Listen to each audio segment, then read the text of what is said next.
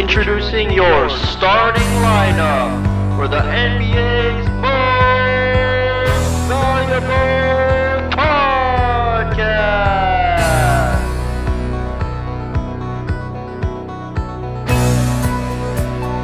He's a 5'10" forward out of Carleton University. Give it up for Brantford Prodigal Son Jeff the Traminator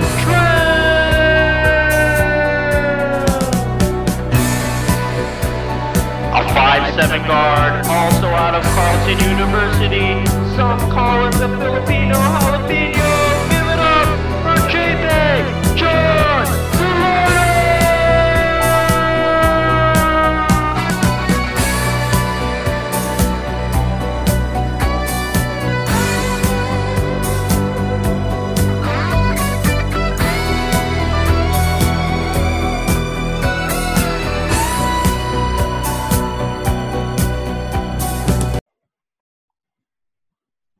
Welcome back, guys, to the NBA's most valuable podcast.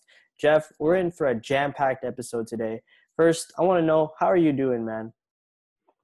Lots of NBA basketball, so great, exciting. It's been fun to watch, except for the fact that I am a Raptors fan, so that game wasn't the greatest. But other than that, doing pretty good. How about you, man?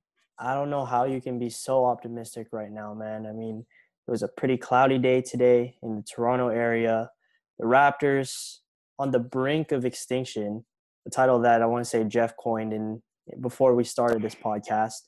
But yeah, it's not a good time to be a Raptors fan because the Raptors, they're not doing so hot. They got blown out in a pivotal Game 5 that they needed to win, and now it's do or die for them. So we're definitely going to get into talking about the Raptors, but first we're going to talk about the recent award winners that were announced, because we didn't really go over a lot of them in our podcast. I mean, we went through our predictions in a previous episode, but a lot of those winners have been announced since then.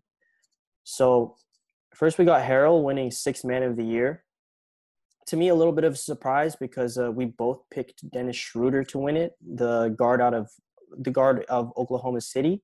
But Harrell took the award. So what were your initial reactions to that? I mean, Harrell is definitely an important part of the LA Clippers roster. But to me, if two of the LA Clipper bench players are nominated for the Sixth Man of the Year, that says that maybe, their impact isn't as impactful as a Dennis Schroeder, who's clearly been the dominant force of the OKC Thunder offense coming off the bench. He's that number one clear definitive guy. Well, if you look at the Clippers, then if by that logic, if you're saying that Lou Williams and Montrezl Harrell are both six-man candidates, then they're both replaceable. Like they both can provide that role. So in a way, when you think about it, they're kind of sharing that role. So just based off and I'm not even talking about just performance and statistics, just the fact of importance to a team. Mm-hmm. The Clippers have the luxury of having two good bench players, while the OKC Thunder, they have Dennis Schroeder, who is that sixth man. Right. And I think Lou Williams even said it himself when there was talk about the award being given to either him or Harrell when they announced the finalist. He was basically saying that he just wanted the award to be given to Harrell since he's already gotten a couple of Sixth Man of the Year awards in his career. But I definitely get what you're saying. And I also expected a lot of voters to be split between Harrell and Williams because they're both on the Clippers. But I was surprised to see Harrell win this one. So definitely congrats to him. You got Ja Morant winning Rookie of the Year. I don't think that was much of a surprise to anybody. I was just surprised that Zion got a first place vote, considering he only played a handful of games, maybe 20 plus games. Yeah, it's the hype, and we've talked about it before. Zion's obviously a very exciting player, but Ja clearly deserved it. I mean, he carried the Memphis Grizzlies team to be a very tough competitor where they made it to the play-in tournament against the Portland Trailblazers when there were definitely some teams that missed out. So kudos to Ja Morant. He's an exciting young player, and more years to come for that young man for sure. Yeah, I mean, I definitely understand the Zion hype, but the fact that a lot of people are making him out to be the next face of the NBA, considering the fact that we have Luka Doncic already, that's kind of perplexing to me. I mean, Zion's athleticism is real, but I think Luka is just at the same age he was at in his rookie year. Like he was just way more special than Zion, in my opinion. But we don't need to get into a debate for that because I think we're pretty much on the same page.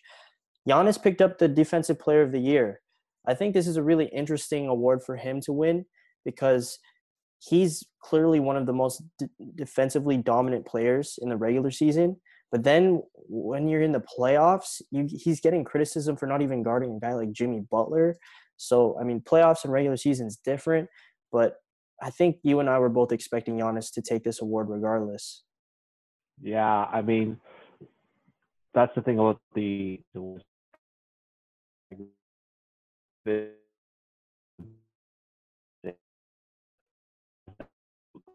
and have their uh,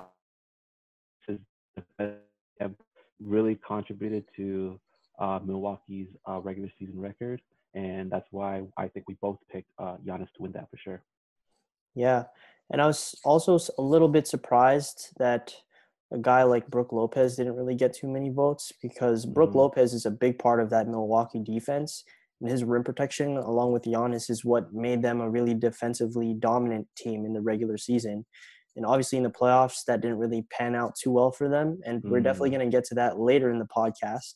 Uh, Last word we need to talk about individually anyway is Nick Nurse winning the coach of the year, not the rookie of the year. He was a rookie coach last season. In his second season as a head coach with no Kawhi and a depleted roster throughout the season, he picked up the coach of the year award. Again, I don't think this was a surprise to neither of us. He had to deal with a lot of injuries throughout the entire season. Obviously, the big storyline, no Kawhi Leonard, with Pascal Siakam taking on the mantle as the guy. And just in general, I think a lot of people expected the Raptors to underperform this year. And instead, they made the playoffs, currently down 3-2 against a tough Celtics team. I don't think anybody even expected the Raptors to be this good. I wouldn't even say I expected this team to be this good, to be fair. For sure. Nick Nurse is definitely a very tactical, smart, creative coach. I mean, so you've definitely even seen it through the way he's coached during the playoffs. The coach that was in the nominations was Billy Donovan. Mm-hmm. And I mean, looking at Billy Donovan, like what he did with that team is impressive. But I actually I wouldn't say lost respect for him, but I kind of like saw his true colors a little bit during the playoffs. Again, I know this is such a regular season award, but it's just of his lack of ability to make the good playoff adjustments during the playoffs made me really realize that he's more of just a player coach. Mm-hmm. He's a coach that he's been the way some players have talked about him. He's a very nice guy, a friendly guy, but when it comes to the tactics, making in-game adjustments, he's not up there with the greatest. So Yeah, I I mean, definitely have to if agree. but at the same time, they've awarded Coach of the Year to those type of coaches before too. So I would say that he didn't deserve that nomination for sure. I mean, looking at OKC Thunder's record and what they've accomplished, he deserved it a little bit. Yeah. I'll tell you what, I think the thing that surprised me in this Coach of the Year race is that Mike Budenholzer actually finished in Oh. second place ahead of Billy Donovan, which to my Yeah. opinion, like I wouldn't have been surprised if Billy Donovan took the award over Nick Nurse just because, American voters, and then Yeah. vote for American team or whatever. But the fact that Budenholzer, who to me, he's definitely a decent coach. I think the same things you're saying about Billy Donovan is very valid for Bud. I think he's more of a regular season coach, though. When you look at Of what course. he does in the regular season versus what he does in the playoffs, you don't see him do too much variation in his plays. Like it's mostly the same thing every single time in his defensive schemes, and that's definitely showing right now against the Miami Heat, which again we keep alluding to, which we will get to. The game's just currently on right now while we're recording, so we're waiting for that one to finish. But yeah, I was just so surprised that Budenholzer actually beat out Billy Donovan in the voting. But nonetheless, the coach that deserved to win ended up winning the award. So congrats to Nick Nurse. Hopefully more to come. And the last thing we need to talk about is something that was announced today, as the day we're recording this. The all defensive teams have been announced. So I'm just going to go over the all defensive teams here. So in the first team, we got Giannis, Anthony Davis, Ben Simmons, Rudy Gobert, and Marcus Smart. And then in the second team, we got Brook Lopez, Kawhi Leonard, Bam Adebayo, Eric Bledsoe, and Patrick Beverley. So are there any picks here that have surprised you, or any picks here that didn't surprise you, just in general? Nothing really surprised me. I think everyone who's got it definitely deserves it. I look at the first team, for example. I mean, obviously you got to have the big three who were nominated for Defensive Player of the Year: Gobert, Giannis, and Anthony Davis. Ben Simmons is a very good defensive player for sure. And then Marcus Smart, especially with how he's been playing during this playoff series against the Raptors, I've really taken note to how well he is. And like when bigs switch on to him, it's not necessarily a mismatch for the big man because he can hold his own. So I mean, he's not the greatest offensive player, and I'm not a big fan of his flopping. But when it comes to his defense, like he's definitely one of the best in the league. And then looking at the second team, also not too much to complain about with the second team. I mean, as a Raptors fan, I would maybe switch out Beverly with Lowry. But like that's my personal bias there. But Beverly, I'm not. I want to. Me saying what I'm saying right now, I'm hating on Beverly, but like I would love Beverly on my team. And yeah, he's a guy you'd want on your team, but a player that, like you hate if he's on the other team. Yeah, he's annoying. Like I can't stand that man. But I guess like I said earlier. And then Eric Bledsoe, Bam Adebayo, Kawhi, Brook Lopez. I mean, you touched on Brook Lopez and how impactful he's been on the defensive end for the Milwaukee Bucks as well. So he definitely deserves that second team. So nothing really to be surprised about. Nothing really to complain about. So not too bad. How about you? What do you think? I think, just to be fair, I haven't seen too much footage of Eric Bledsoe's defensive capabilities, but he's just a guy that always makes the defensive team for some reason, like the last 2 or 3 years now. And for me, I think there's like players that play defense a little more understated and make more of an impact. Like again, the Toronto bias is fully on display, but Kyle Lowry, when he's like engaged and he's taking charges, and the way he can switch out onto bigs and guard a lot of bigger players and taller players, I think that's something that should be accounted for. And to be fair, Lowry did receive 23 total points in the vote. I didn't see any footage of Chris Dunn, and maybe my guy Kevin on the Ball and Roll podcast can maybe tell me more about Chris Dunn's defensive impact. But he got 31 total votes, like total points in the vote. So I'm not sure what Chris Dunn did this season, but he got some votes here and there. Other than that, like I don't have a problem with the first team. I think Rudy Gobert is definitely one of the best defensive players in the league, just in terms of his rim protection. We talked about Giannis, AD. I think the same things you can say about Giannis, you can say about AD. Marcus Smart, you touched on him. I think he's also one of the most defensively savvy players in the league. And Ben Simmons, I think he's a player that doesn't get as much shine on the defensive end, just because a lot of people like to tend to focus on his shooting ability and his shooting woes. But Ben Simmons is one of the best defenders in the league, in my opinion, perimeter anyway. Like, I think he can lock up a lot of players on the perimeter, and he can just impact games that way with his size and his athleticism. So having a defender like that in your guard position is definitely a start to a successful team. But I mean, I don't know, Elton Brand and the 76ers, I'm not sure if they'll be able to figure it out regardless.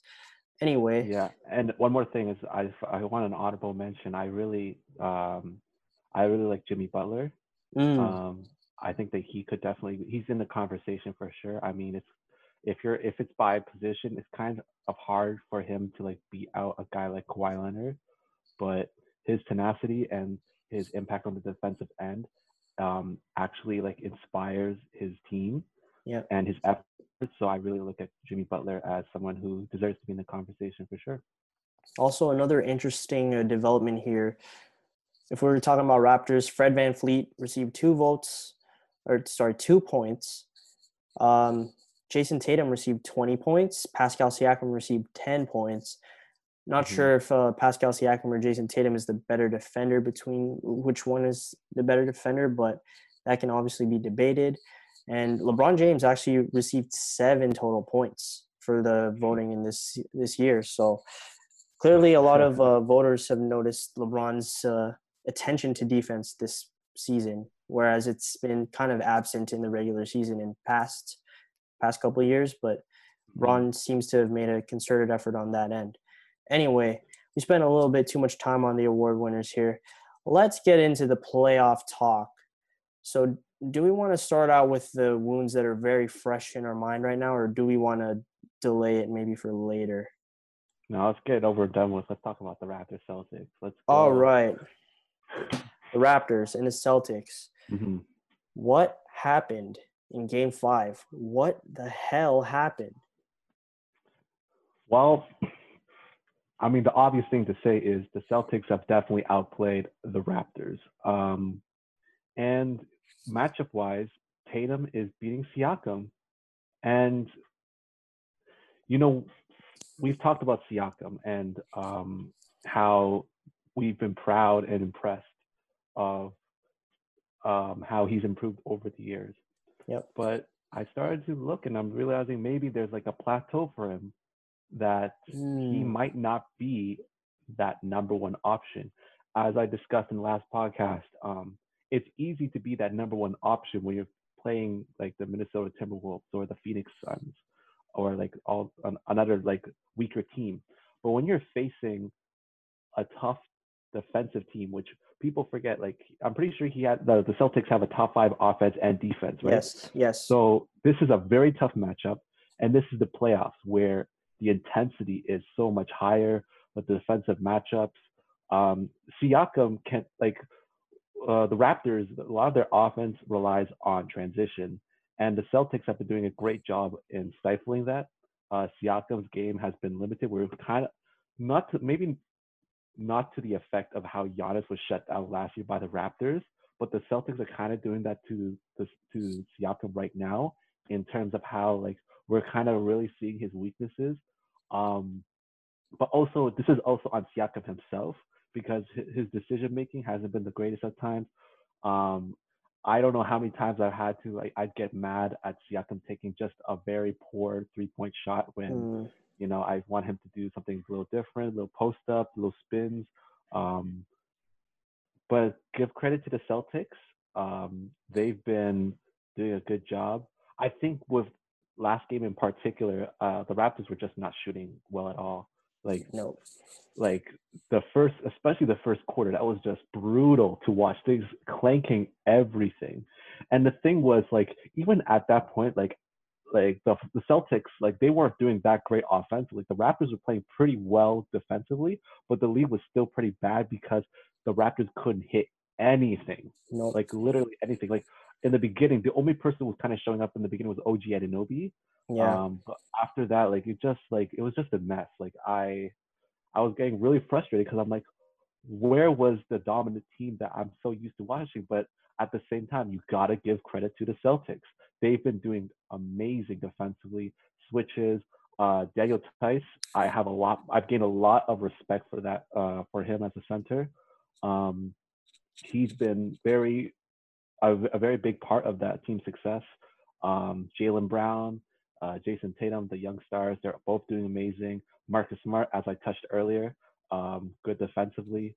Kemba Walker, he is a shifty player, man. He's a killer. That guy, he is a killer. And it's like, when you think about like, you really get to finally see Kemba Walker play with actual players. Yep. And you're seeing what he's capable of because he's definitely not like how Kyrie was for the Celtics. Like he can be dominant, he can be a ball dominant player, but he can also be a good teammate. And it's really showcased the difference between when Kyrie was on the Celtics and what Kemba's doing with the Celtics right now. Shout out to Brad Stevens as well. he's definitely a good coach as well, obviously, and it's been showing in the playoffs. And I don't know what to say. Like I'll let you talk. We can talk about what to expect for next game. But what are your thoughts on the last game for sure? I'll tell you what, man. I'll let our viewers meme my face right now because this is the look I had on my face when the Raptors were getting their asses kicked. Yeah. I can say to your point about OG being like the best player to start off the bat, like if OG is your best player in the first quarter, like the first couple minutes, the Raptors are in for a long night. I'll just say that. Like that right off the gate was it was a bad sign. And I think in this game, the Raptors just looked very tired. Kyle Lowry played 40-plus minutes in back-to-back games. I think same with Fred VanVleet. On your words about Pascal Siakam, I think part of it has been just the Celtics as a team have really done well in limiting his strengths. So you talked about the Giannis comparison. I think in this case, it's very similar, but Pascal doesn't have the physical advantages and physical gifts that a guy like Giannis has, where he can still put up 23 and 14 and that's shutting him down. But shutting down Pascal Siakam is like him scoring 10 points, which is not enough for the Raptors to win this series. Not at all. And I'll say this, the fact that the Raptors have even gotten to this point where it's going to a game 6, it's all because of Kyle Lowry. This is all Kyle Lowry's doing. And I mean, not like 100%, because obviously it's a team game. But Kyle Lowry, right off the bat in game 3 and 4, he set the tone, attacking the paint, getting those paint points, and opening up his shots for his teammates. And that just didn't happen in this last game, where you see like the Celtics honing in on the Lowry drives, whether it's Tice at the rim blocking him or players swarming him as he drives. They're not going to let the Raptors get that. And they're also not going to let the Raptors get that transition game. The things that the Celtics have limited the best in game 5 were the transition game and the three-point shot. When you take those two things away, what are the Raptors? And really, you can't really say anything much about the Raptors when you take away those two things, because the Raptors don't have a dominant isolation scorer that can bail them out in slow, sloggy possessions. And on the words about Daniel Tice too, I think the Celtics bigs, they've really, really shown that Marc Gasol is just a little washed up at this point. And I'll tell you what, Marc Gasol is still a positive factor on the floor. I think it was either game 4 or 5. He only had like 4 points or something like that. I think it was game 4. And he was still a +7 on the court, whereas Serge Ibaka had 18 and he was just a +0. So Gasol still has an impact defensively, but when you're out there and the team's just leaving you open and you still can't make shots, whether it's like little jimmies or, mid-range shots, even open threes, those open threes are so key to the reason why the Raptors are losing. And when you look at the team in general, you're just looking for options on offense. So who's it going to be? Pascal? No. Is it Lowry? Well, he's tired. VanVleet? Well, he can get shots off on 3, but he's going to get nullified when he gets into the paint just due to his size. Like, it's not the most consistent finishing. Right. Then you can look at a guy like Norman Powell, who had a decent game in game 5, but still not exactly what you're looking for. Just not consistent at all. And then you run out of options. Serge Ibaka, he's been very good this whole series, I think. And a lot of people are calling for him to start, but I don't necessarily know if he's the option either, because in the actions where he's involved in guarding the pick and roll, he just gets like cooked every time. Like Kemba's just going to step back and pull up, shimmy, pull up that mid-range shot, and it's money every time. You could say it's green, but bad puns aside and everything, I just think the Raptors, they're running out of options here.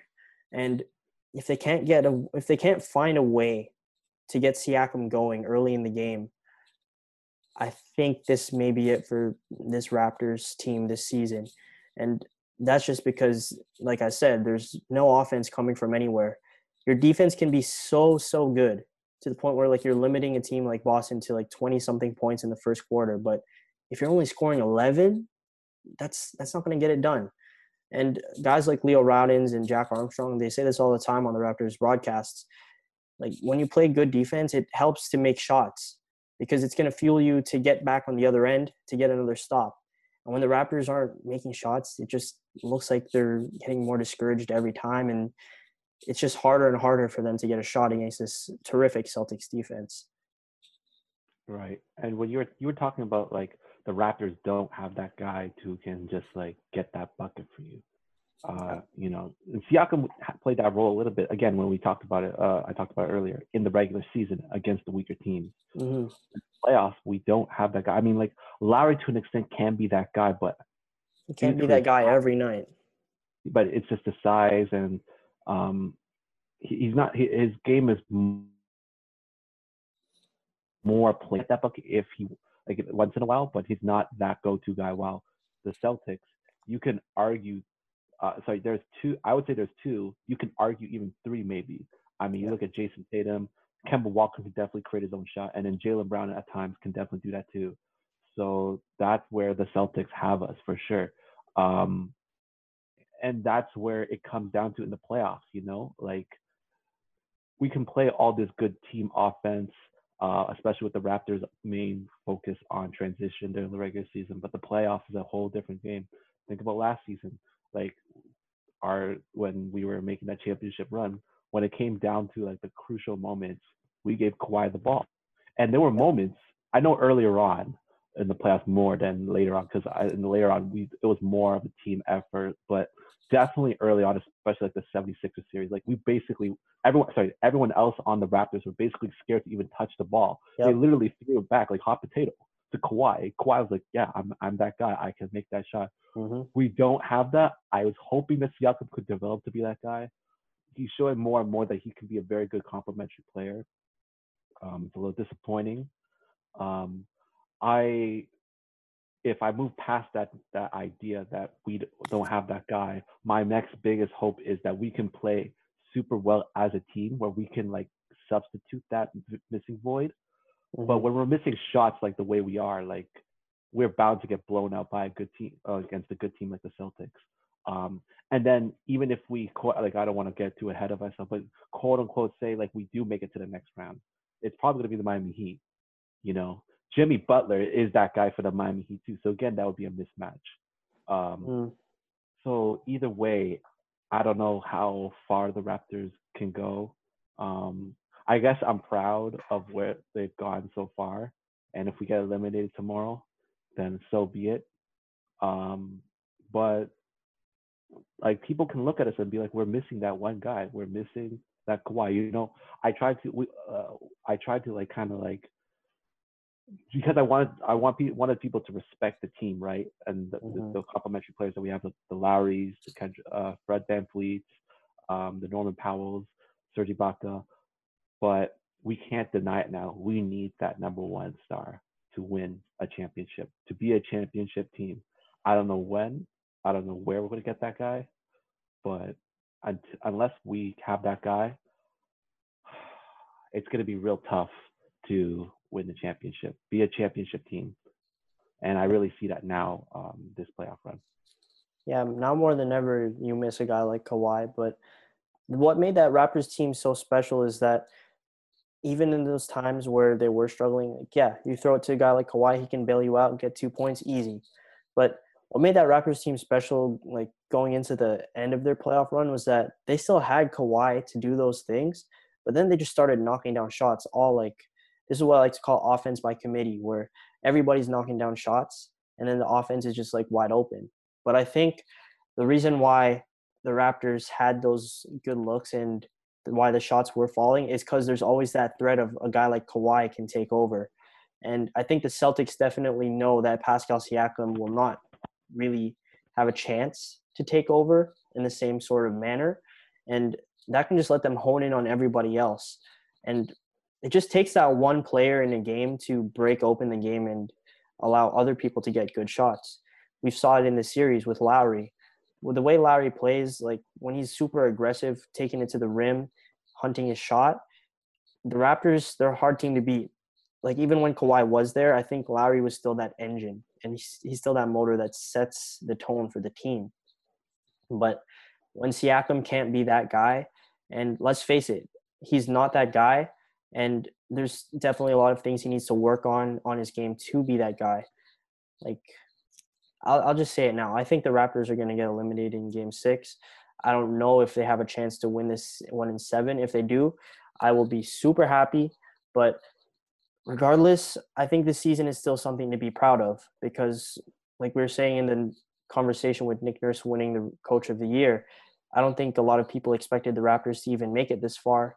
And the fact that they have is shown that we have good development and we're still on the right track in terms of like our chance to repeat as champions in the future. But as of now, it's going to be tough to defeat a team like this Boston team. And just something I want to throw out there, Boston, like I've heard some good team comparisons for them. I was listening to the No Dunks podcast this morning, and Tas Melas, he mentioned that this team sort of reminds him of the 2012 OKC Thunder, like a bunch of young guys and some dominant scorers. And I just thought that was a really interesting comparison and insightful, and also really painful for me because I remember that team making the finals. And as a Raptors fan, we're used to heartbreak, but I guess we were really spoiled last season with all like the drama of Kawhi's shot and then winning the title in Oakland, defeating Giannis after going down 2-0. Like, we were spoiled. I think it's time for us as Raptors fans to just come back down to reality. And what's that reality?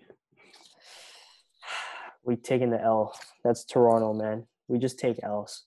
Toronto just takes L's, and when Toronto doesn't take L's, Brampton takes L's for them. So just going to put this up here now. Sorry, guys.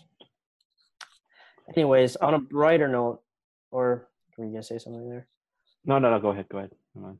On a brighter note, the Heat are about to beat the Milwaukee Bucks if they haven't already. Well, let me just update the score here. Oh, yep, it's over. The Miami Heat have officially defeated the top-seeded Bucks in 5 games. 5 games.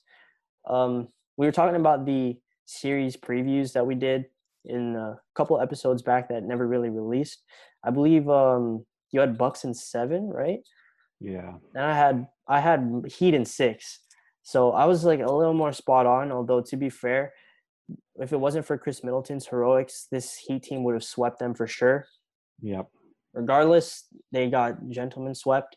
And we're looking at the Miami Heat moving on to the Eastern Conference Finals. So wow. I know to a lot of people this was surprising, but to me, I wasn't really surprised at all because sorry, go ahead.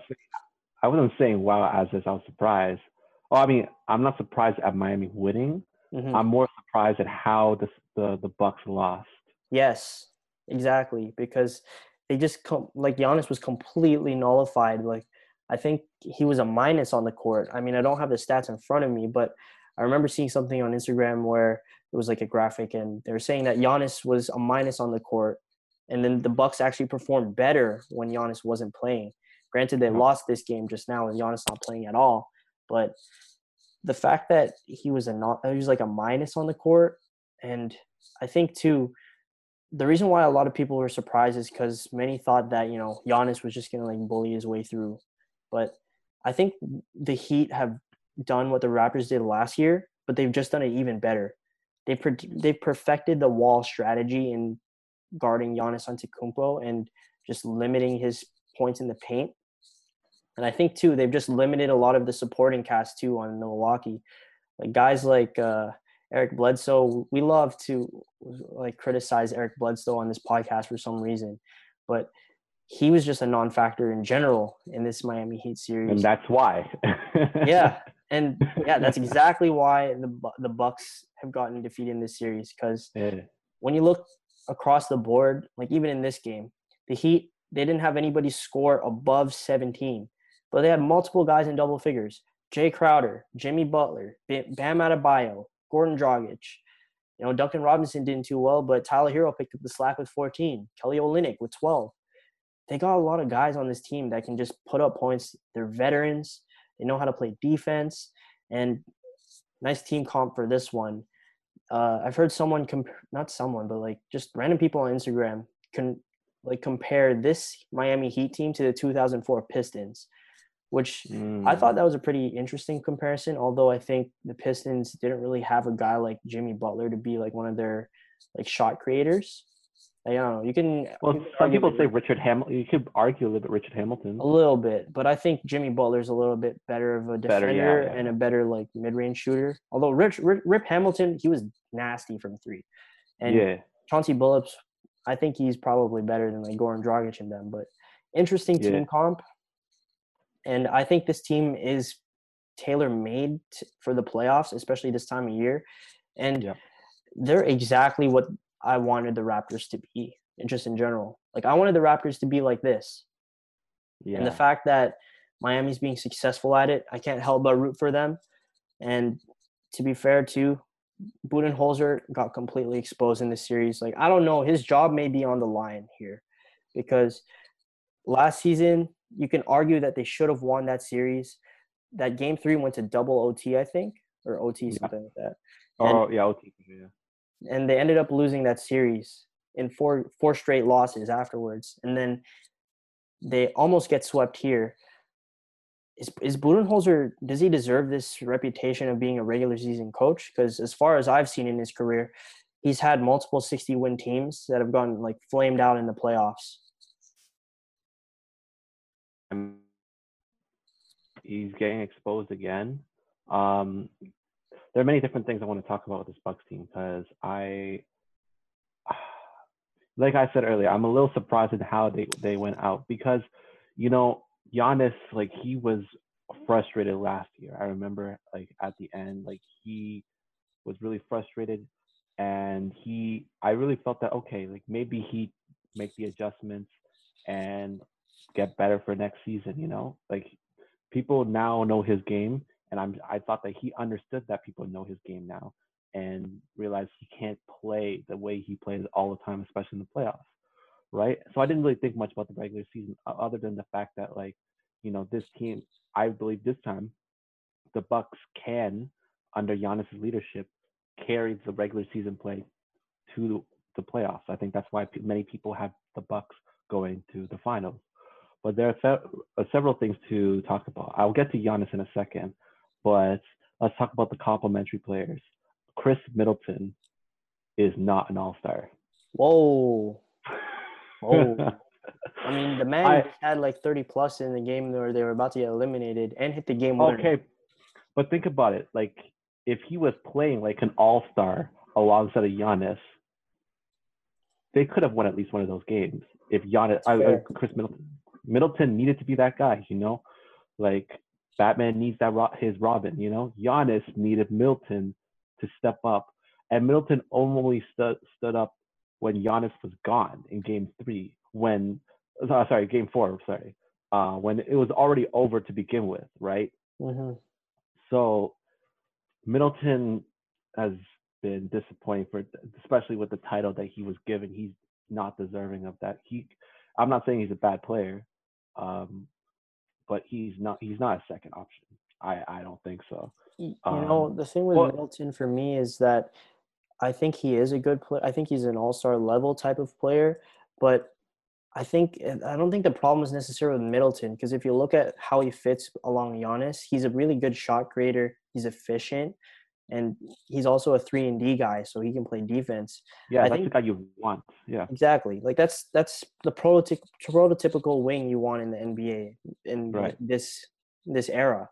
But I think the problem is that they just have too many specialists. I think I'm going to credit the Bill Simmons podcast because I was also listening to that today, and they're talking about how the Giannis-led Bucks right now are running into the same problem that the LeBron-led Cavs did when LeBron's first stint in Cleveland, where there's just a bunch of three-point specialists around LeBron, and there's not really like another like playmaker shot creator that can play alongside Giannis. And Bill Simmons loves to compare Giannis to Shaq because Giannis is like a guy that can't really like he can create a shot just due to his sheer athleticism in the regular season. But when you get into the playoffs where teams are actually scheming to stop his game, it's difficult for Giannis to create a shot in that sense because His game is just getting to the rim, dominating the paint. And when he can't do that, he's limited. So I think in general, Giannis needs some guy that can play make for him. That is Middleton, that guy. And I think Middleton is a guy that you'd want on your championship team. I think he's a guy that you'd want as your second, third guy on your championship team. Third player. I think he's more the third player because how many games has he disappeared? I'm not even just talking about this playoffs. Even like when we think about the last year's series against the Raptors. Yep. There's been games that he scored like 4 points. Yeah, he's a complete non-factor sometimes. A complete non-factor, kind of like I hate to say it, like how DeRozan would play in the playoffs sometimes. Old moves. You know it's true. You know it's true. I know it's true. I'm sorry, DeMar. We love you, but it happens. It's true. That happened. I mean, on DeRozan, I remember there were times where we wouldn't even play him in the fourth quarter because of how much of a non-factor he is on the court. So Middleton, he can't play like that. And another thing, I touched on it last podcast. I want to bring up again. It was a big L getting rid of Brogdon. The team got worse. I strongly believe that. Brogdon is the type of guard you want in the NBA. Playmaker, shot creator. Yeah, exactly. So what Eric Bledsoe isn't, and I think Bledsoe's game would not be as magnified if I'm blanking out. Brogdon. Yeah, sorry. If Brogdon was there, because Brogdon can excel on Bledsoe's weaknesses. Yes. So, and then Bledsoe can be just more focused on his defensive game and speed that he brings. The Brogdon Bledsoe backcourt is an actual pretty efficient backcourt. But now it's just Bledsoe, you really, really get to see how limited his game is. He's not going to do much. He's a turnover machine, and he likes to cough up those bricks, man. He likes building and the brick houses. Yeah, absolutely. And I mean, the team is they've got players. They've got DiVincenzo, obviously the Lopez brothers, Korver, which is fine. But at the end of the day, Giannis, which I'm getting back to now, Giannis, I don't know what his next steps are. We can talk about his off-season future later on in the podcast, I guess. But Milwaukee, if you're a Bucks fan, you definitely got to be disappointed. If anything, you took a step back from last year. Yeah. I mean, obviously because of where they got eliminated and how they got eliminated, but just the expectations, the players disappointed. You could give them a little bit better to the doubt last year because you can be that could have been a learning moment. Mm-hmm. But what about this year? You clearly did not learn from last year. The team got worse, and the future is up in the air right now. So if you're a Bucks fan, I really thought that if there was any year for them to win it, it was this year. Because next year, the Brooklyn Nets are knocking on the door. So I don't know. The Bucks, we'll talk about it later, but very surprised at how they got eliminated. But to the Miami Heat, kudos to them. Deep, well-coached team. They got shooters, man. And they got players who want to play, athleticism. They've got it all. Anything you want in a good team, they've got it. So they definitely deserve to be in the Eastern Conference Finals for sure. All right. So before we move on to the next series here, we're just going to briefly flash this meme from NBA.com. I'm green because I'm wearing a green hoodie, but basically we just got Bambi over here. You all know Bambi from the Disney movie, Bambi, an orphan deer, sad story. I don't think there's a meme more fitting for the Bucks right now than this. The guy on the right, the buff Buck, that's the regular season Bucks, and then the playoff Bucks is Bambi. So sad times for the Milwaukee Bucks, and we're definitely going to talk about Giannis's future towards the latter half of this podcast.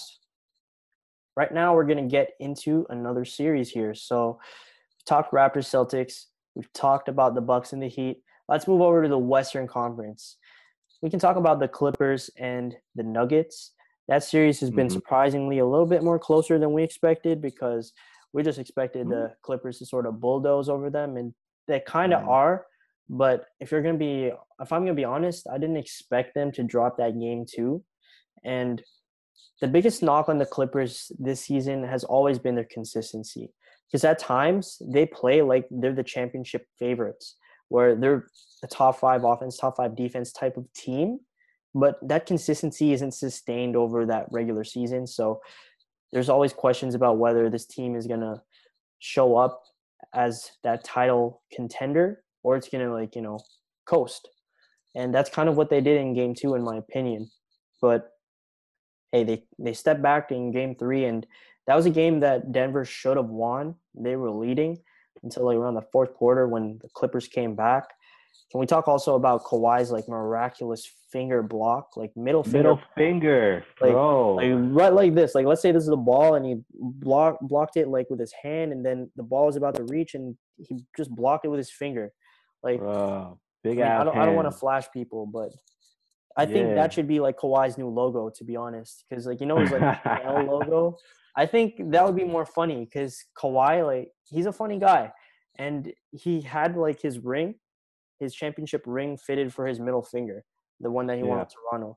So I just think it would be more fitting because now that he has an iconic moment with his middle finger, I guess ironically, it would be a Mm. funny logo choice. But aside from that, this series has really been Nikola Jokic's time to shine, and Hmm. he has shown that he can be dominant.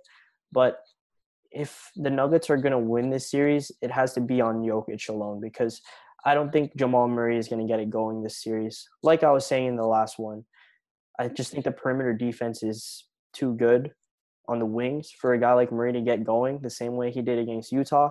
And hey, man, we got a sighting of playoff P in that last one. He got 32 points. I guess we can retire the name pedestrian P. We can just call him playoff Paul George or whatever, We'll playoff see. PG. But hey, man, tell me your thoughts on this series right now. This has been a very, very exciting series to watch. I see two good teams going at each other. Mm-hmm. Jokic is such a fun to watch, man. Like if you didn't know much about the game and you just looked at him, you wouldn't think that he's that dominant of a player, the way he's been dominant. And his passes, his vision is absolutely amazing. There was that one pass, I think it was a pass to Jeremy Grant, I think, where he threw it like easily, like a football, from like full court, and it was right on the money. That's a center, and people don't. I feel like even though we understand that's his game, we still underrate it because like people don't realize how ridiculous that is for a guy like. I think that's why we call him a point center. Like he's just the offense runs around him. He's obviously a very important player to the Denver Nuggets offense. I really love his game. Again, great playmaker. But then also the pieces on the Denver Nuggets team, they're a deep team. I mean, you talked about Jamal Murray. I mean, yeah, he might not get the numbers like he did against the Portland Trailblazers, but I still see him as he is a second option. Like he is how Chris Middleton should be playing for the Bucks. Like he's really playing like that second option. So I really like Jamal Murray's game. I'm a big fan of him. Canadian again. Like I really love that guy. And then like some of the other players like Michael Porter Jr. Man, he had a nasty dunk last game. Nasty over dunk. the sixth man of the year, Harrell. Woo! That was mad, yo. Oh my god! And his dad was there watching, and he was like, his dad was like right after his dunk, he was just like this. Like what the hell is that, man? Well, he's just trying to keep it cool. He's just trying to say yo, my son could do this in his sleep, I think the man was half asleep. He wasn't saying his son could do it in his sleep. The man was asleep. I don't know, man. But yeah, the emergence of Michael Porter Jr., that guy has got a bright future. I'm telling you, if he stays healthy, he could even be that second option, and Jamal Murray could be that drop down to third. But that would just show how scary the Denver Nuggets are going to be for the next few years.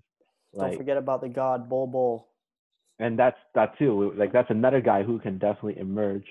And then like they got guys who can play. Jeremy Grant, Mason Plumlee has been like I never realized how much of a like his career got resurrected on the Denver Nuggets Yep. because like I never saw him as much of a center. Like I think about like the Brooklyn Nets.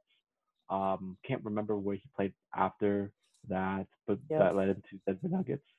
But he's just been like kind of like how he kind of plays the power forward role sometimes in the way like Jokic would be the center and kind of like Plumlee in that role. Like he's just been a good solid player for them.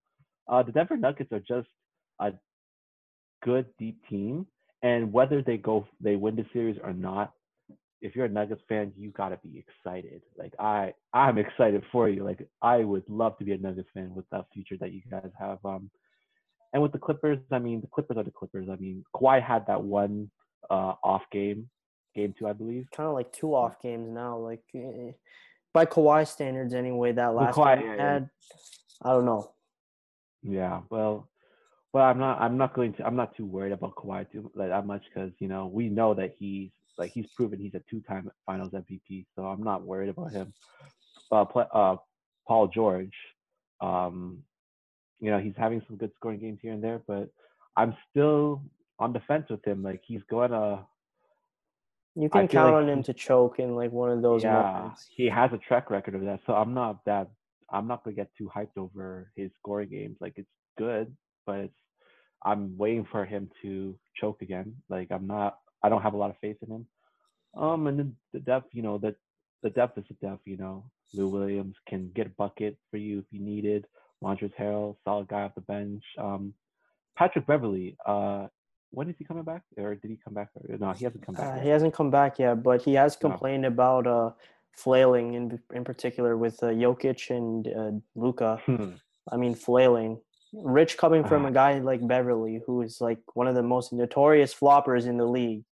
I mean, I'm pretty sure Beverly would like kick my ass in a fight, but I'm not trying to fight him anyway. I'm just saying like that's really rich coming from you, Pat. So yeah, big hypocrite there. I could definitely see the series going to 7. Oh, like I'm saying it's 7, but I probably would take the Clippers winning the series in 7. But I feel like I predicted in my predictions, but it's not going to be an easy series for the Clippers. I really like the way Denver's played. Mike Malone he's been a good coach. Like he's definitely a player's coach, as in like he's always gotten the respect. I never liked the firing of him with Sacramento. Like I think I've always liked him as a coach, so it's nice seeing him do well with the Denver Nuggets. And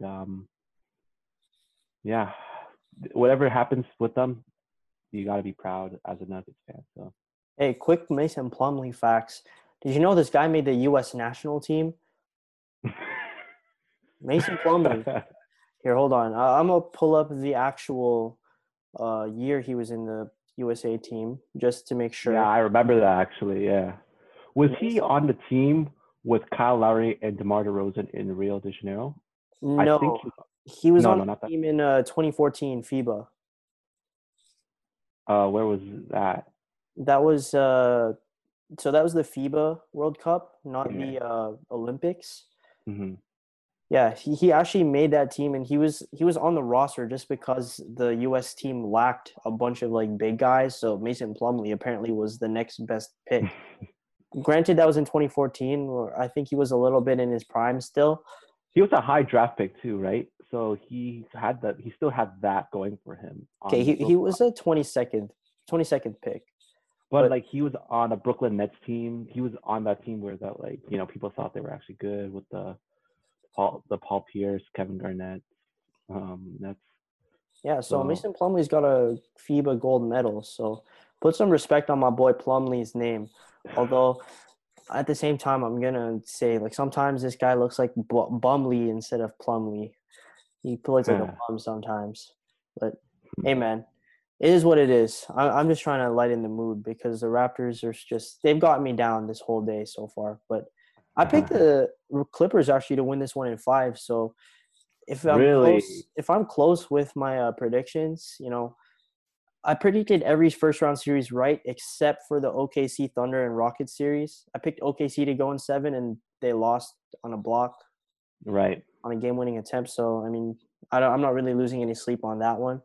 But yeah, I picked the Clippers in 5 just because while Jokic is that factor where same like Porzingis in the first round, the Clippers don't really have a perfect matchup to guard him. The Nuggets aren't going to stop Kawhi Leonard though, and I think that's ultimately going to be the factor in the Clippers winning this series. And it's just whether they're going to do it in dominant fashion in 5, or it's going to, Nuggets get another game and they push it to 6 or 7.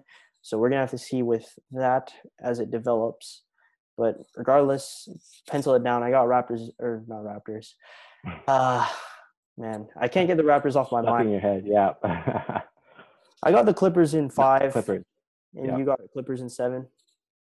Yeah, but I want the Nuggets to win. Trust me, I want them to win. But realistically, I think Clippers. I'll tell you what, man. If the Nuggets and I don't know, if the Nuggets and the Miami Heat make the NBA Finals, nobody's gonna watch that. I mean, we're still gonna watch that because it's our job, but that's not an appealing finals matchup, man.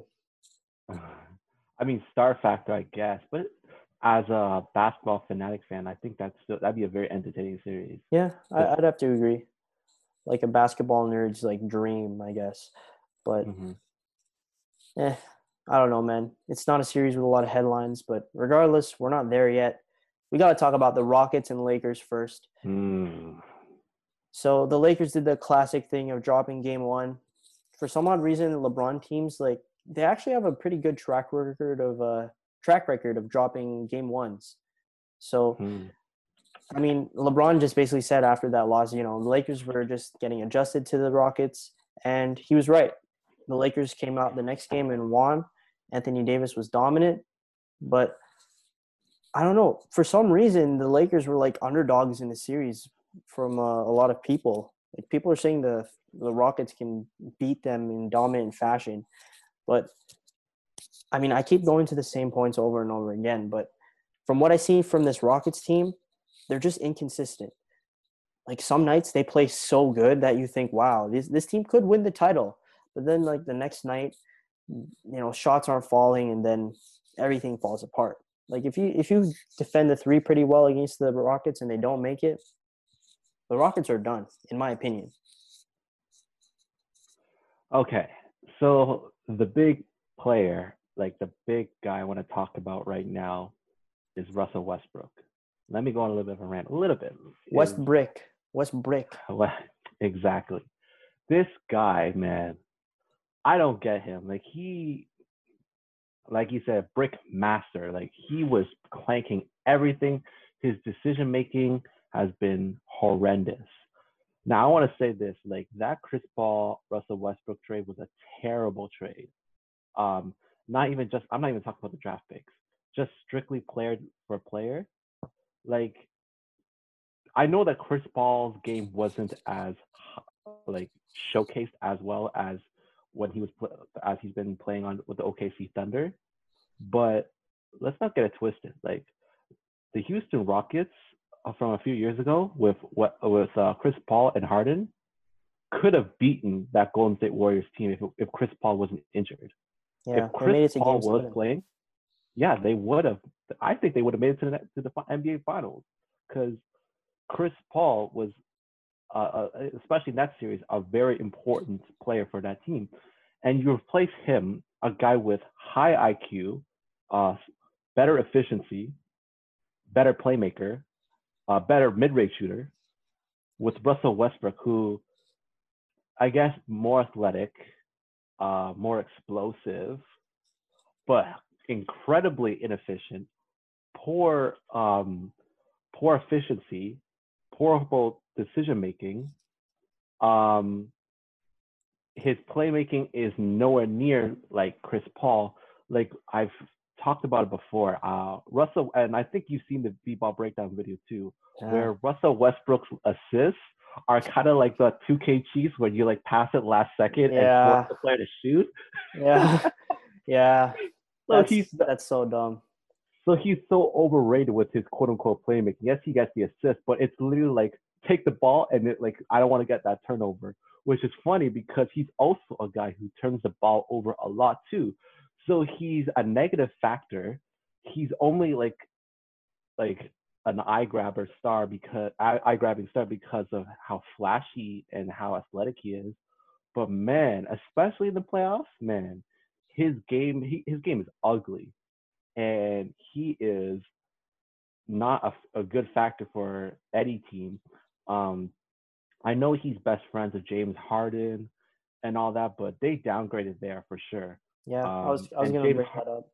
yeah, and James Harden definitely, if they want a chance, he's got to like, and to his credit, he's been playing pretty well in the playoffs so far, but he's got to like play like that scoring that he was doing in the regular season. He needs to be consistent throughout the playoffs for the Rockets to have a chance. And then obviously the complementary players of Robert Covington, PJ Tucker, and Austin Rivers, Daniel House, they all need to nail their shots as well and stretch the floor.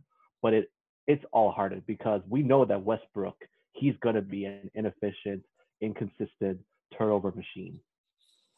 Yeah. I'm not gonna lie. I think I just had like a little bit of a brain blast. If you've seen Jimmy Neutron before, but I think in general, if you're trying to win an NBA title, you want like two things. You want specialists that can specialize in like one or two things, which are your role players. So whether you have a bunch of specialists defensively with a 3-point shot, you want those type of guys. But then you want players that can be multi-dimensional too. So for example, Kawhi Leonard, he's a guy that plays defense, can lock anybody down, can create his own shot in the mid-range, the 3-point, he can post up, multi-dimensional.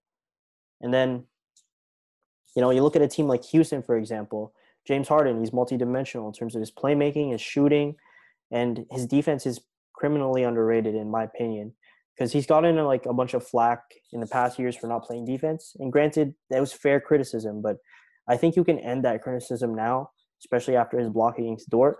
But yeah, James Harden, multifaceted player. Russell Westbrook, I mean, he's kind of like a multifaceted player, but his game is pretty one-dimensional in terms of just using his sheer athleticism to drive. In a similar way, he's like a 6'3" Giannis, just in terms of the way he plays the game, minus the post game. And then the Rockets, they just have a bunch of specialists that shoot threes. So I think they're kind of running into the same problem that Milwaukee runs into, where they don't have enough guys that can do different things. And just in general, that's what shows when the Rockets offense is not on and they're not hitting threes. So I think in general, the recipe to win a title is you need to have at least three guys that can be like multifaceted in their game. So if you look at last year's champions, the Raptors, you got Kawhi Leonard, who is like, everything. Pascal Siakam, beside Kawhi Leonard, I think he is that guy too, because he can put more concerted effort on defense when a guy like Kawhi Leonard is carrying the load on offense, and he can find his offense in transition. And then Kyle Lowry, we talk about Kyle Lowry forever on this podcast. He's a great defender, good shooter, playmaker. Like, you need three guys on your team that can do multiple things, and then you need to surround them with specialists that can also, contribute here and there. And I just don't see that team makeup in general in Houston. I see that a little bit in LA because you got a guy like LeBron, AD, they can both create their own shots somewhat, and the AD LeBron pick and roll is lethal. And we talked about how the Rockets don't really have an option to guard AD, and he went off last game. And the biggest question with the Lakers is just the role players, who's going to show up and who's not going to show up. So I think in general, this series, I mean, in my bracket, I picked OKC to advance. So I picked the Lakers in 5 against OKC. But with the Rockets, I wouldn't be surprised if the Rockets take another game. But I also wouldn't be surprised if the Lakers finish this one in 5. Yeah, I didn't really touch on the Lakers because, I mean, they've definitely got their flaws with their bench and their inconsistencies. But I think we can definitely dive deeper into that in the next series where I really see the Lakers make it to the Western Conference Finals for sure. So yeah, the Lakers are definitely when LeBron 80. This should be pretty easy for them. Mm-hmm. I wanted to touch back on what Russell Westbrook again. I'm going hard on him right now, but like Russell Westbrook gonna be coming for your ass if he hears this. okay. Because Yeah, he's gonna chase down some dude in Brantford just like talking about basketball. yeah. No, but like this just really makes the OKC Thunder their decision to trade both Paul George and Russell Westbrook even more smarter. Like Sam Presti, I believe his name, the GM, like he definitely deserves like the GM of the year because wow, like the job that he's done in getting rid of both of those players who we really see like they like when Paul George got traded and Russell Westbrook got traded, I was saying like, oh, like, well, sorry, before that, we were talking about how like the chemistry between Kevin Durant and Russell Westbrook wasn't working, and who was the problem, right? And you know, it was kind of easy to say that it was Kevin Durant because he's the weak player who left for Golden State. And I mean that's a whole other discussion about like whether he was right to do that. Like, but then seeing what Westbrook like now he's gone from OKC Thunder. He's moved on to the Rockets. You really see like how he's played, and then Paul George, who we know that is notorious for his play during the playoffs as well. So the OKC Thunder had two players who both couldn't perform in the playoffs, like the expectations given and the money that they were being paid for. So they got rid of both of them. Paul George for a crazy amount of draft picks and a young star in SGA. And then Russell Westbrook, yes, you take on Chris Paul's contract, but he's helping the team right now. And then they also got 2 first-round picks for the future. So, and they like that move was supposed to be a salary dump and draft picks for the future, but they also, in a way, like are a better team. So I don't know, just the OKC Thunder, they destroyed both trades. So I just wanted to point that out because both of the players, Paul George and Russell Westbrook, haven't been playing that great during these playoffs. Can I just say too, in hindsight, that pairing of like Russell Westbrook and Paul George, that's like a match made in heaven in terms of like playoff chokers. Yeah, I know. That's a match made in heaven. Like you just gotta add DeMar DeRozan on. Yeah, DeMar DeRozan. Yeah, add DeMar DeRozan in there. Perfect. But hey, man, you gotta give it to Russell Westbrook though. He gets those stats. Huh. Oh yeah. Does it lead most to dubs triple doubles? Yeah, most triple doubles in a regular season. Like, yeah, I think Russell Westbrook's gonna go down as one of those players that's historically dominant in terms of like his athleticism and his stats. But when they look at his resume in terms of what he's won, like aside from MVP, like what else can he really be proud of? Like maybe one finals appearance when he was young, not really. And if he ever wins a title, maybe it'll validate him. But hey, man, until then, we're just gonna keep harping on Russell Westbrook till the sun goes down. Durant, I see you. I hate to say it, but I kind of see you. I'm not gonna lie. I thought about Durant after that one game where he was like choking, where Westbrook was choking in the last one. I just thought about Durant. He's probably sitting somewhere watching this, and he's like, "Yeah, I told y'all.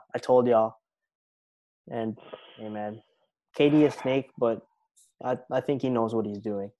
So then you think about it. Then I was going a little off topic, but then do you think that Russell Westbrook, KD, and James Harden like team we're actually going to be a dynasty? Like are they actually like we say that they should be because like the superstar talent, but could they have actually coexisted?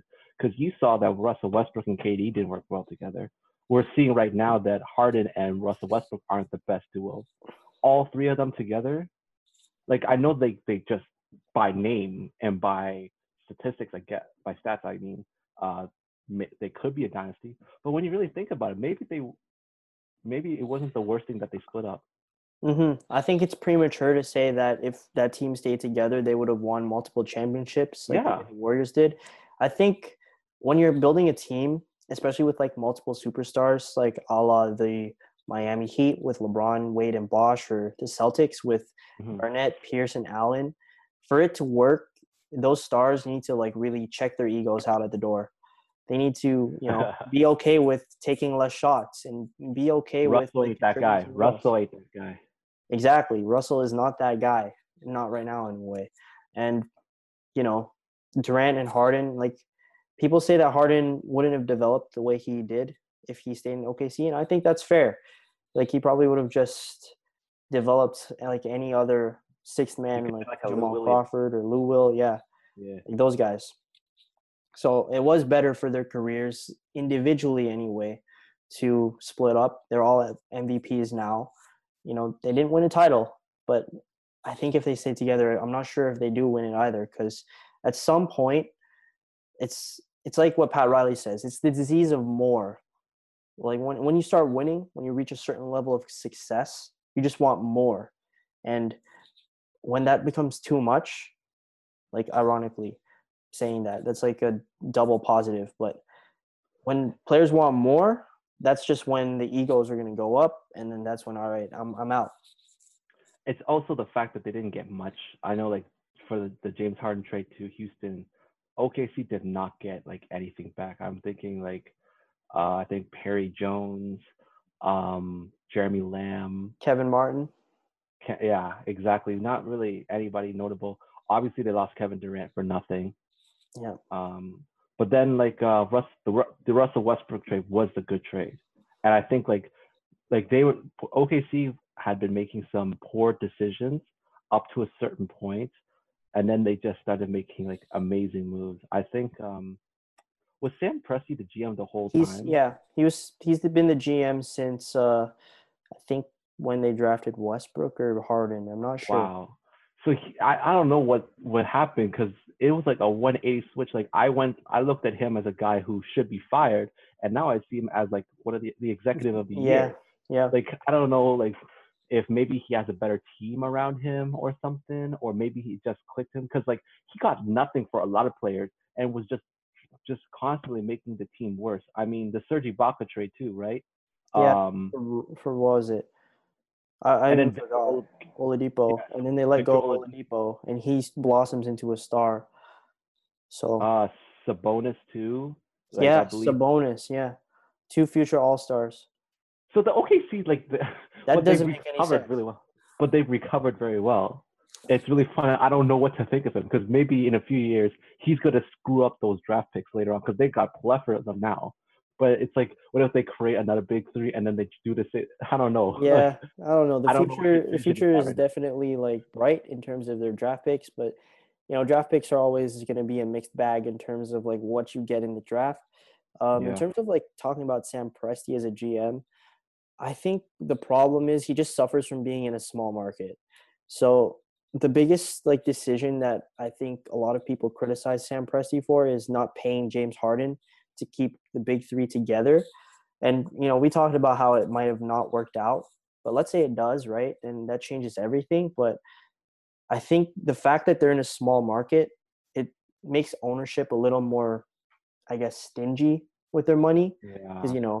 it's a small market. There's not as much business as let's say Toronto or New York, LA, any of those places, right? You just got less business. So I mean, ownership can't be too financially held down. So I don't think you can blame Sam Presti for letting go of James Harden.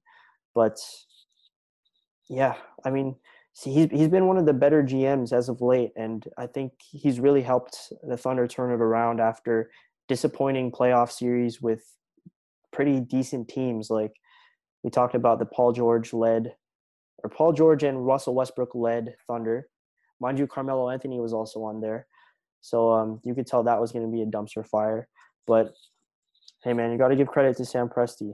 I wouldn't be surprised if he won Executive of the Year just after the season that the Thunder have had. Like if it's anybody that's going to win an award from the Thunder, like we talked about multiple people, Schroeder, Billy Donovan. Come on, give it to Sam Presti, man.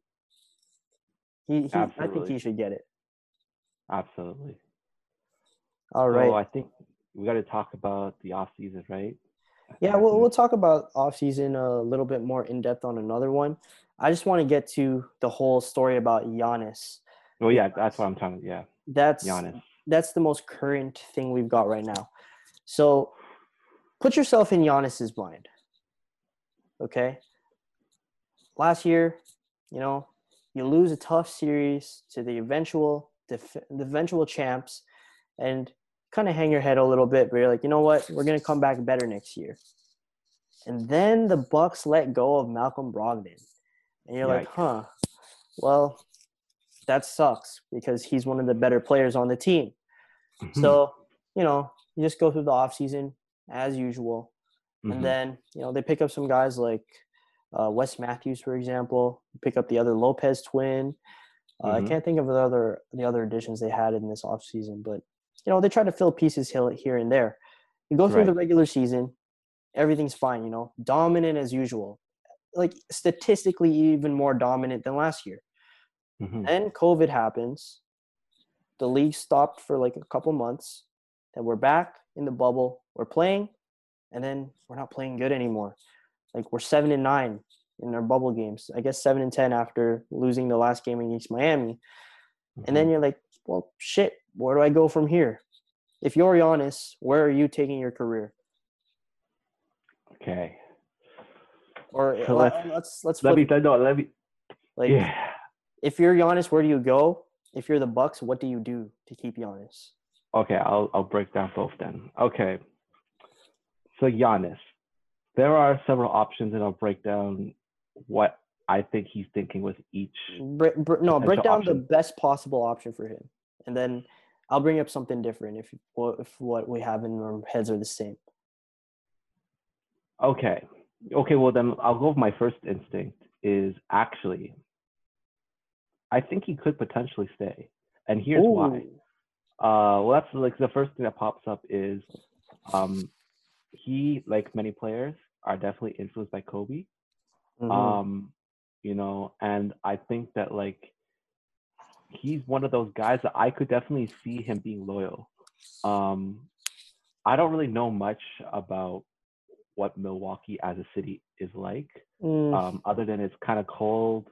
But I think a thing to note is he's an international player at the end of the day. Like he's Nigerian, but he grew up in Greece. I don't think that like living in the big cities of like the LAs, the Miamis, New Yorks, matter to him as much Yeah. as an international player. He's not born in America. He's not to say that he doesn't understand American culture, but he wasn't born in American culture. And I think he's kind of found a home in Milwaukee. I think the Milwaukee, like, it's where he was drafted, developed his game from just raw young prospect to the superstar that he is right now. I think that yes, Milwaukee has made some poor decisions in terms of who they've picked up for him or who they've let go, particularly Brogdon. Yep. But I could see a situation where Milwaukee would be like, listen, Giannis, like, I know this has been your team, but we're going to really make it your team if you stay. Like, you will literally be the mayor of the city, the mayor of Milwaukee. And, like, you will have even more say into what we do with the team. And if you are able to carry that team to a championship, you will be a hero. And I think for him, like obviously I don't know him personally, but I could that could be something he might be thinking. Like I really see the Kobe mentality. Listen, like I get the state of the NBA, like people want to like join forces and that type of stuff, but I really that's just one of the options I'm considering. I'm not saying he's definitively doing that, but I could definitely see that the Kobe mentality was like he wanted to stay on one team for his entire career. DeMar wanted to do that with the Raptors, but he couldn't do that. but Giannis is a different player. Like Giannis can be that number one option. Like despite some of his struggles, he still can be that guy. Look, I'm glad you brought up the Milwaukee option because it's I just wanted to definitely bring that as one of the options. like It's not. I'm not saying. it's I not wouldn't bet like money on that. Sorry, yeah, I wouldn't bet money on it either, but I'm glad you brought it up because it's something that people aren't talking about right now. And I Yeah, do that's think why I that brought it there's still some things that they can do. Like namely, if they trade for a guy like Chris Paul, maybe it changes everything because he's that Yeah, big exactly. creator that can play around Giannis that can cater to his game, and they'll still have a guy like Middleton, maybe who knows. But I don't want to talk about the Bucks because I think they've blown it. Yeah, Look, okay. that argument you made about like Kobe wanting to stay on the same team, there were a couple of years where he was ready to go. Like I know, but he's they ready did. to get traded to the Bulls. I heard like Mark Cuban on the JJ Redick podcast. He Yeah, was talking about how the Mavericks are ready to trade for they were going to trade like Jason Terry, Josh Howard, and like some picks for Kobe. And I like know. the deal was about to happen, although the Lakers pulled back from the deal, which smartly they did. But But I'll that's tell what I you, was saying. That could potentially happen. Like maybe it's close with the conversations they're having now, but maybe at the end of the day, like it won't happen. I don't know. I'm just putting it out there. Come on. yeah, I mean, I'll give you credit for that. That's definitely a viable thing that can happen. Yeah. But from what I've seen from Giannis, he's not a guy that's bound to one place because like he didn't grow up in America. He can move wherever he wants. But I think the biggest factor of him is he wants to be great. Like beyond anything, he wants to be one of the greats when he retires. Mm. He wants to win a title more than anything. Like the same way we looked at LeBron in 2000, was it like 11 or something? I don't know. Whenever LeBron hit free agency for the first time, we remember that he wants to win a title no matter what, and he's going to go anywhere that he can to win that. And I think Giannis in general, again, I don't know him personally, and I'm not in his head, but Of just course. seeing from what he is, I think he's more of a win first type of player more than anything. So I think if he's looking around at Milwaukee and they're not putting the right pieces around him, like if they don't trade for Chris Paul in the offseason, Giannis is definitely gone. Because at this point, Bud looks like his job might be on the line. He might get fired. What can another coach do?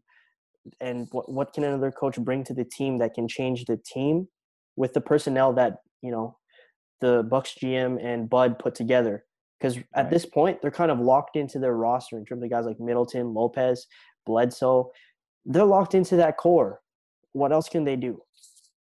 The only option is trading for Chris Paul. But if they don't do that, Giannis is gone.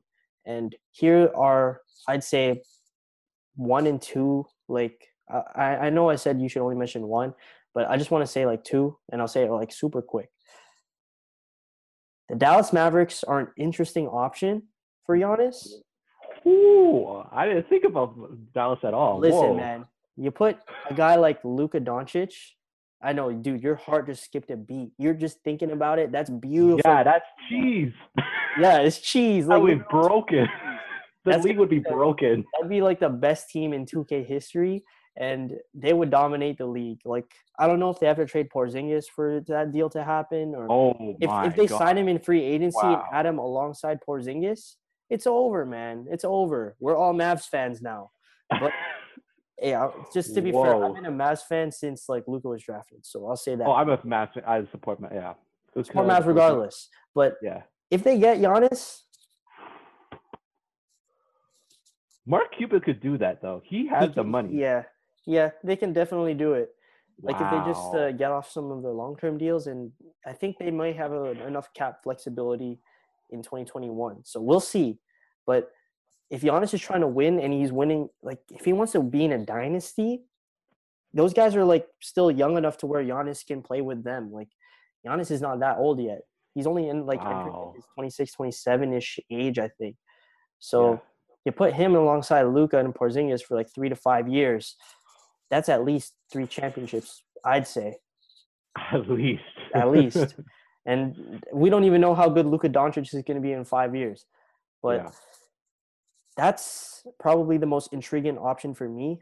That's kind of like when LeBron, when LeBron was hitting free agency, and they're talking about, oh, maybe he could go to Miami to join Dwayne Wade and Chris Bosh, and you're like, whoa, that's like the same type of level of excitement that I feel anyway.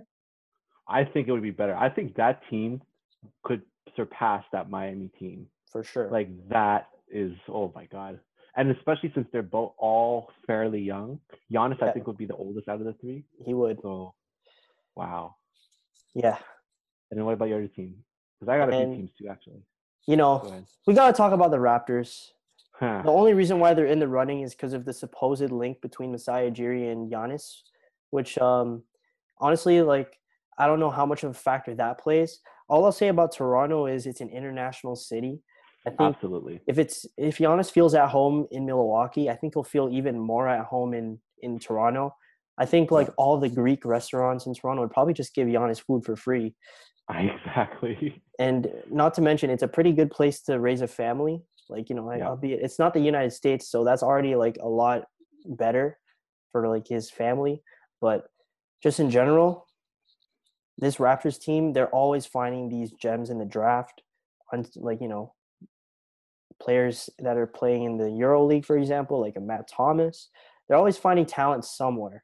And, Pascal Siakam hasn't been that guy, like that Kawhi guy. But I think just if he's playing under Nick Nurse's system, I think Nick Nurse will find a way to utilize Giannis better than Bud did. And absolutely. The Heat and the Raptors have been listed as frontrunners, apparently. Like, apparently it's an open secret in the bubble. And we were talking about this, like, in the restart, how, like, the tampering is going to be, like, a little bit crazy on the restart podcast that we did a couple, like, weeks ago. So I hope Masai Ujiri made some visits to Giannis and, told him about the life in Toronto. Because, not going to lie, it would be pretty nice to see Giannis in a Raptors jersey. But if I'm Giannis,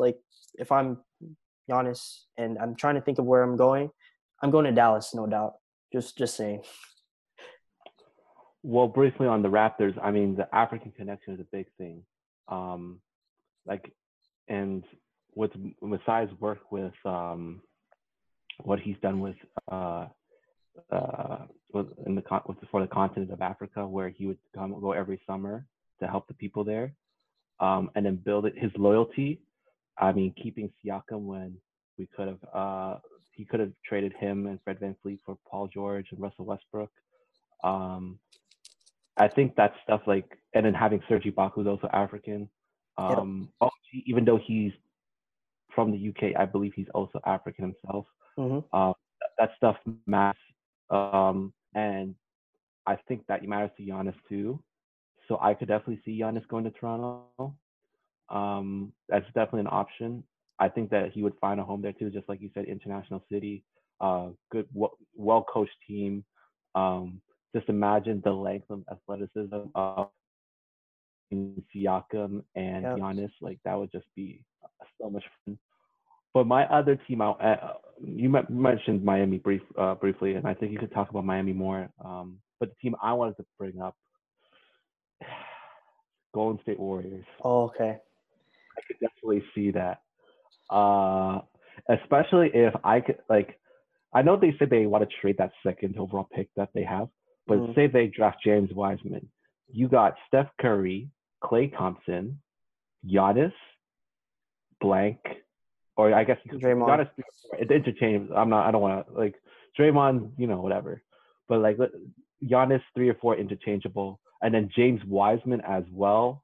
Now that's another team that would be like, whoa, if they got Giannis, because I don't like. I still say Kevin Durant's a better player than Giannis, and will always be a better player. But still, like, Giannis, Steph Curry, Klay Thompson, and then James Wiseman as well. Like, that's going to be an exciting team.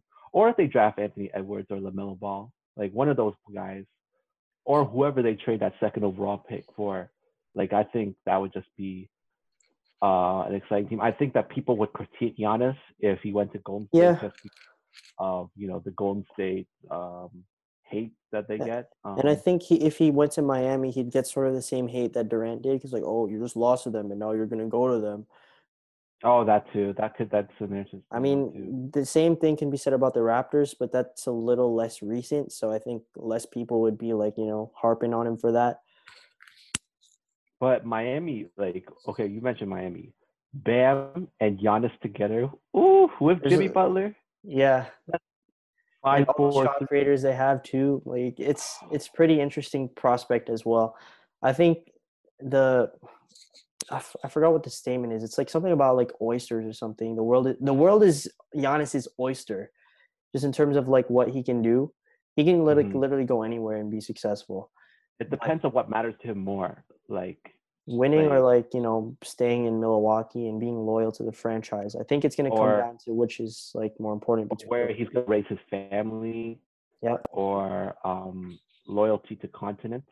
If he goes to Toronto, I think that would, if he goes to Toronto, that would be something that he would clearly be a big reason.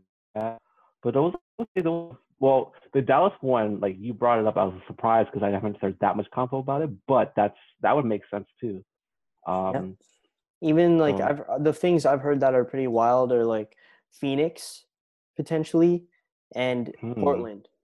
Like Stephen A. Smith just brought up like Damian Lillard and Giannis, and I'm like, okay, well, you're gonna literally put Giannis on like every single team now and say it's gonna be a good fit. But I'll say this: I think generally, if Giannis wants to be like a multiple time champion, it's a no brainer for me to pair up with the most sensational teenage basketball player we've ever seen in NBA in like basketball history, Luka, who's only going to get better. And then And another, sorry, go ahead. Sorry, go ahead. Porzingis too is a big question mark because of Yeah. his injuries. But if he's healthy, to me, it's a walking mismatch because they're all demigods for their position. I was gonna say the international part also plays a factor. I think that Dallas, for me, has built this reputation of like they've had Dirk Yeah, Nowitzki, and now they got the dynamic duo of Luka and Porzingis. You get Giannis; he's another international player. I think that like international players have like a bit of a vendetta against American players, rightfully so. I mean, just going back to the whole like when the All Star game used to be like America versus the world. I mean, they do that with the the rookie sophomore game, sophomores. Yeah, yeah. So it's just a bit of a thing where even like how NBA analysts or talk about European players. American prospects versus European prospects. Like that's how they underrated Luka, and that people thought that it was okay to draft uh, DeAndre Ayton and Marvin Bagley over Luka Doncic. Like Ayton's It's not a bad painful. player, but Bagley hasn't shown anything yet. I won't call him a bust yet, but he just hasn't shown anything yet. But how do you miss on a player like Luka? Like wow, You know, just all the speculation too just could be all for naught because like we were saying earlier, the Bucks they could still potentially turn things around, but a lot of things are but going that's to why I have to put them out go there. That's exactly, why I and put them out there. a lot of things are still going to have to like go their way. They're going to still have to make some moves. Fresh Yeah, off the presses, Tim Bontemps on Twitter, Giannis just was quoted. Hopefully, we can learn from this and get better as a team. Come back and hopefully build a culture in Milwaukee for many years that can come out here and compete every single year for a championship. So, just the stuff you were talking about earlier, how he's yep, committed, he might be committed to staying in Milwaukee and winning a championship there. But if you're asking me, this type of talk has happened before. You know, of course, that's yeah. what you have to say in the moment because you don't want to fuel like any rumors, blah, blah, blah, but people are going to talk regardless. I And mean, look at Kyrie, man. The man guaranteed that he'd stay with the Celtics yeah, in spite he's of the like, fans. if you guys will have me. And then he's like, I'm out. You know, the words mean Goodbye. nothing, no matter what. Yeah, words mean nothing, man. I mean, even in like relationships and life in general, like this type of stuff, you can't trust this. And we don't have to get too deep on this podcast, but all I can say from this is the politically correct statement that Giannis has to say right now. Because Yep. everyone's asking him, you just got like basically swept. What's next? And then he just has to say that. So we're not going to read too much into the tea leaves for this moment, at this moment anyway, because I'm sure we're going to have a lot of podcast episodes in the future where we talk about Giannis's potential options in free agency and the developments around that. But I think we've gone on long enough for this episode. Make sure you guys stay tuned later in the week for our next episode of the podcast. We'll see what happens with the Raptors, if they're going to still be alive or if they're going to be extinct. But till then, stay cool, stay classy, and we hope everyone stays safe out there. Till next time, we're out. See ya.